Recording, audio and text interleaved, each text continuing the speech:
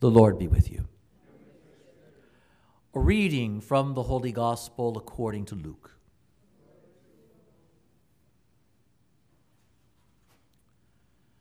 Jesus saw a tax collector named Levi sitting in the customs post. He said to him, "Follow me." And leaving everything behind, he got up and followed him. And then Levi gave a great banquet for him in his house. And a large crowd of tax collectors and others were at table with them. The Pharisees and their scribes complained to his disciples, saying, "Why do you eat and drink with tax collectors and sinners?" Jesus said to them in reply, "Those who are healthy do not need a physician, but the sick do. I have not come to call the righteous to repentance, but sinners." The Gospel of the Lord. Is there anybody here who's not a sinner? Just put your hand up, stand up, it's okay. No judgment here. Okay, good, we're all in the same place. As silly as it is to begin that way, oftentimes the most silly and basic truths are among the most important. We are, in fact, sinners. And as obvious as that reality is, it is frighteningly possible for any one of us on any given day to forget it and to overlook that. Because we focus on the sinfulness of the world, we focus on the failures of others, we focus on the ways we have been wronged or the ways we are trying to get it right, and all of a sudden, that honest statement that I'm a sinner seems very distant. And this is something that lurks through the readings that run through the season of Lent.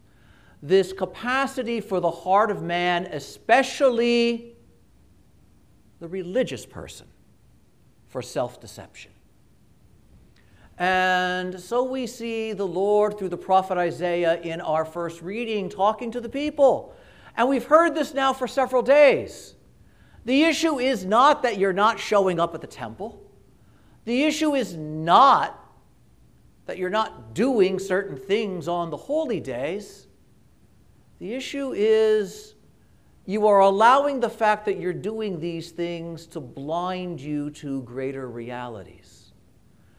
And so it is that even as you show up with your sacrifice in the temple, you walk by your brother in need and do nothing.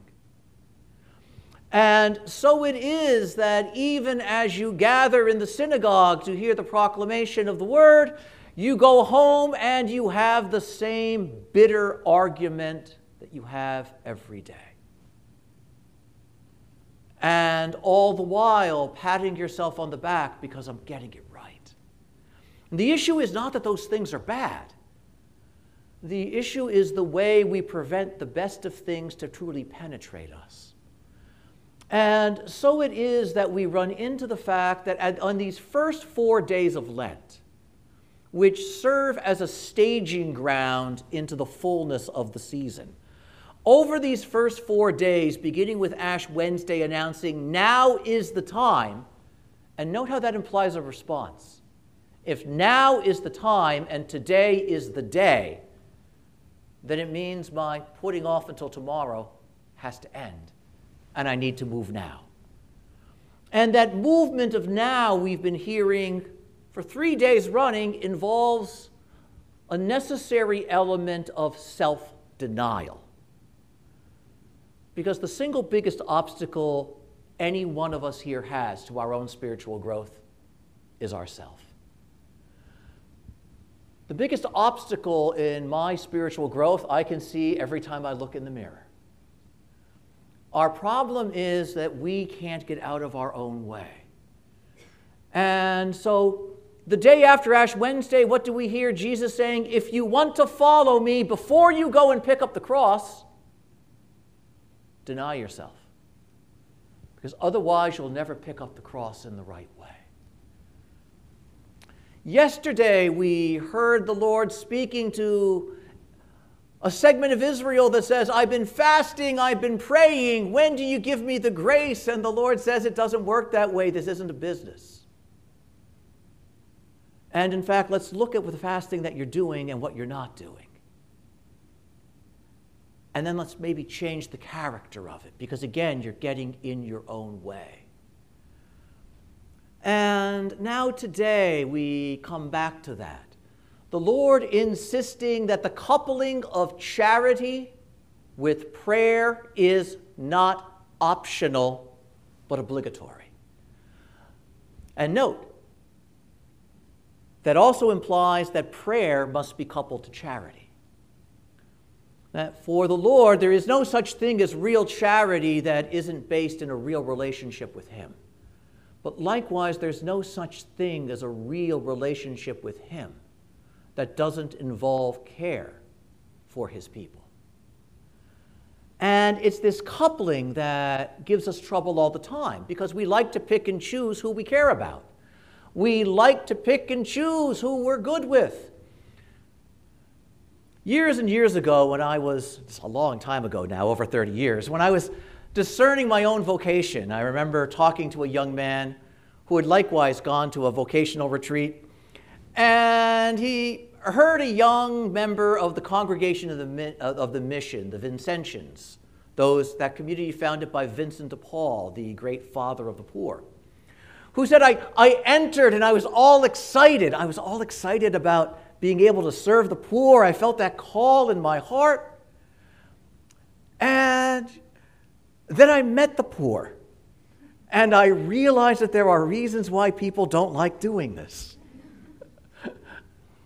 And right there, he had his first moment of vocational crisis and growth. Because when I lay aside my idealistic wonderment of these things and confront the reality, then I have to make the choice, the difficult choice that love demands. Can I really be here for this one who is so off-putting or inconvenient? And it's oftentimes precisely that's the one who most needs us, because the world turns its back on that one so readily. This is what is lurking underneath our readings. This way that we give ourselves permission to turn our back on some. The way we give ourselves permission to say, that is not my problem, not my concern. And none of us is so great and so available that all the concerns can be ours.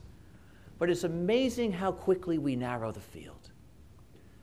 And that narrowing of the field stems from, as we hear in our first reading today, our desire to be the one who sets the priorities. I need to know what I'm about. I need to know where I'm going. And so what does the Lord say? This even creeps in to how you celebrate my day. And to be clear, we Christians don't have a Sabbath. We have the Lord's Day. And note the implication. We don't have my day. We have His day. And if it is His day, the way of keeping it is not determined by me, but by Him. And we see that built into the way we relate to God and that God relates to us is a moment every week where the entire body, the entire people is to pause and lay aside my plan, my goal, for the sake of opening myself to a will that is different than mine and greater than mine. Note how powerful that is. But note what happens when we neglect that regularity. All of a sudden, the will I'm pursuing is my own. I may know what the will of God implies by how I've been taught, but that's different than actually knowing what it says to me. and how I need to respond. And so note how beautiful it is. Right at the very beginning of Lent, this is what we pause to reflect upon. And it's not because the church wants us to feel bad. The church wants us to take a real hard look at ourselves. Not to wallow in the fact that I've got this wrong most of my life, but to recognize that this is where I need to move from. And when I know that, then I begin to get a sense of what the movement is. It's why this reading from Isaiah is twinned with the gospel reading we have. And it's important that we understand every single day of the Lenten season, the readings are all chosen because of how they speak together. And we have to understand the reading of the call of Levi in light of what we just heard in Isaiah. Hold back your foot from following your own pursuits, at least on my day. And why? So that you can follow me. Oh, now, with that in mind, look at what happens. We see Levi sitting at the customs post. He's a tax collector, and he knows full well what that means for himself. He knows full well how he's cut himself off. He knows full well what society around him thinks of him. He lives with that every day. And yet somehow he's apparently okay with it because he's back at the customs booth. And he's at his customs booth counting out the coin of the world. And it's into this moment that Christ intrudes. Note how remarkable this is. Jesus is not invited into this moment. Levi was not sitting there saying, "Oh Lord, send me salvation."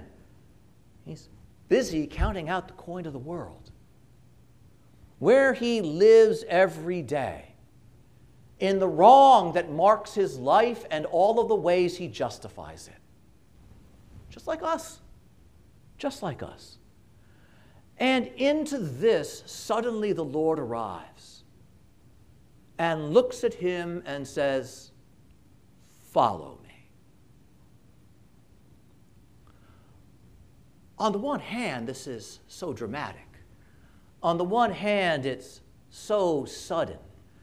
And the temptation that we can have as we read and hear these words is to focus on this dramatically visible figure of Jesus, that commanding tone of voice. And we want to be careful with that, because that may well be how it happened that day. But the issue here is, what does that mean for us here in this place today? What does this mean for the customs booth of my heart, where I count out so many different kinds of coin? I count out the coin of my insecurity.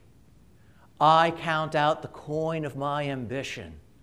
I count out the coin of all those things I hold against so many others. I count the coin of pleasure. I count the coin of self-indulgence. I count all those coins. This is the season of the year where the Lord barges uninvited into the customs booth of our heart and says, "You, follow me." Note how particular this is. In the famous painting that Caravaggio has showing this scene, as the Lord enters with this dramatic gesture saying, "Follow me," there's Levi, Matthew, sitting there at his table with his coins and his scales in front of him, and the Lord is looking at him, and Matthew takes his hand and he points to himself as if to say, "You mean me? You want me?" And that is the essence of this time. The Lord isn't looking for somebody else. He's looking for you. The Lord is not saying to somebody else, "Follow me." He's saying that to you. So we hear this story from the past in the now of today, because this is what the Lord does. We're not reminiscing about Levi's call. We're recognizing that the reality of that call is present among us here in this place. We sometimes make the mistake of falling in love with the myth of the dramatic and instantaneous conversion. It sounds so wonderful. Grace seizes you. Everything is different. And wouldn't it be wonderful if it was so easy as that? But grace is usually a bit messier than that. And what happens is we wait for those dramatic moments. And we miss the fact that with a surprising regularity, the Lord does barge into our lives. Not necessarily by throwing a door open and letting light break into a dark room. Not necessarily by raising his voice and pointing directly at us. But think of those moments in your life when you felt that strong, sharp nudge in your heart. I need to do something. And I need to do it soon. Or now. Sometimes those moments pass quickly. Sometimes those are mere feelings. But isn't it amazing how often they come? Especially when we begin seriously considering what we're doing on a moral or a spiritual level. Those are not merely pangs of conscience. This is also the Lord breaking into our hearts and saying, follow me. You, follow me. We make the mistake of thinking that the call to follow the Lord is going to be this obviously dramatic thing. It seldom begins that way. There are those moments of sharpness in our lives where we just recognize I need to make a change. The remarkable thing is how often we can recognize we need to make a change and how long it takes us to move. The greatness in the story is not that Jesus came to Levi and said, follow me. It's that Levi got up and actually did it. That's the remarkable thing. This tax collector hears the voice that says it's time to make a move. And he moves. We can do that too. We can do that too. It may not be as dramatically transformative in a moment as it was for Levi, but it's still a real moment of grace that leads to deeper and deeper transformation when we do respond. What a remarkable gift that is. And we hear that as he followed the Lord, he left what was there behind. Because the call to follow Jesus, precisely because it is a step toward him and a step after him, is always a step away from and a step out of something. We forget that too. But if where we already are is so good, then why do we need a Savior? Because a Savior, by definition, comes to rescue us from danger. If where I am is so good, why do I need saving? We numb ourselves. We numb ourselves and we overlook the fact that the Lord comes to bring us someplace better. To call us out of ourselves, out of the now, to something fuller. And the essence of following is precisely that I don't get to lead. The essence of following is precisely that I don't get to set the pace, that I don't get to choose the direction. I have to let him. And at first that sounds off-putting until I realize how many times in my life I've set the direction and I ended up nowhere. How many times in my life I thought I knew what I wanted and I stretched out my hand to something that bit me. How many times in my life I said, I will be satisfied with this relationship, this experience, this thing, this opportunity, and the satisfaction passed quickly, or it wasn't there at all. Because the simple fact of the matter is, by myself, I don't know where to go. By myself, I don't know what gives me life. By myself, I'm just lost. Unless someone show me. And so the Lord says, follow me. And that's the marvelous character of Lent. even though the Lord speaks that command, follow me, to each and every one of us, we're all trying to respond to it now at the same time. We're all trying to stumble after him together. This is that time where the church, in a sense, is called out of itself to someplace better. What a remarkable gift that is, that we don't do this alone, but we do it together. And so what do we see? Where's the first place that Levi follows Jesus? Back home. Isn't that odd? But note what's beautiful here. Levi didn't take Jesus home. Jesus led him back home. The first place Jesus brings us is back to our life, back to ourself. It's not that I open the space and say, Jesus, come here. Jesus comes and opens the door to your heart and says, let me show you in. Let me show you what's really here. Let me show you who you really are. Let me show you how to live in the life that you have right now. Let me do that. Follow me. And so it is that's there in his house with all of the other sinners who are there. And yet so is Christ in that moment that transforms that reality. And of course, there are those there who aren't there for Jesus. They're there to criticize. And it's so easy to be that person. It's so easy to be that one who shrugs his shoulders and rolls his eyes. It's so easy to turn to others and say, who do you think you are trying to be better? It's so easy to say that to ourselves. Because we can have Levi who wants to be better within us, and we can have the Pharisee who judges within us at the same time. And they speak to one another. With everything you've done, why do you think it's going to be different this time? Who do you think you are to deserve grace? That happens too.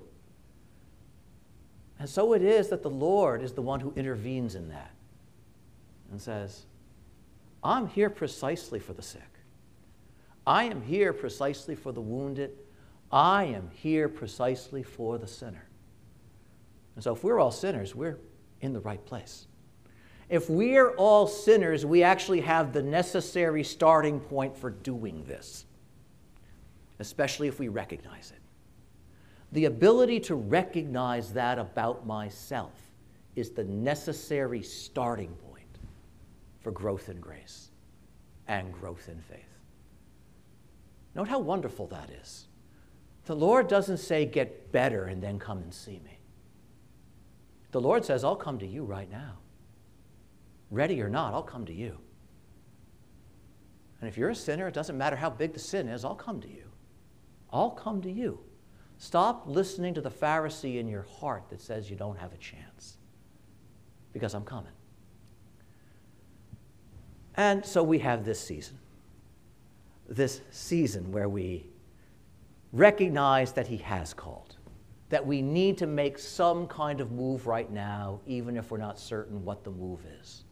And that's okay too, as long as we try and stumble forward as best we can, because he's with us. And as we begin doing that and learn to walk with that kind of freedom, he'll show us. And that's the great gift of this time that we have every single year. And note how wonderful it is that we've heard these words, but we're not doing a Bible study. We've heard these words because in just a few minutes, he's going to be here. Just like he showed up unannounced at that customs post 2,000 years ago. Okay, it's announced today. We know he's coming. But he's going to be right here where you are today. Not tomorrow, not some other day, not with somebody else, but here. In just a few minutes, I am going to hold up his body and his blood, and I am going to say, behold the Lamb of God. And as you look up and look at him, he's already been looking at you. He's already been looking at you. And he has been because he's going to come. And he's going to come into that customs post of your heart and my heart. And as you receive him today, understand that in some way he is saying to you, follow me. Follow me. And in all likelihood, just like with Levi, the first place he wants to take you is back to the life you think you know. Let him lead you. Don't bring him. Let him bring you. Let him show you the truth of your life. Let him show you the truth of yourself, even if it's just a little bit today. And you just keep working that over these next 6 weeks. And if we do that as a people, we all move forward with real strength and real goodness into a real moment of grace. And that is among the very best of things. Amen.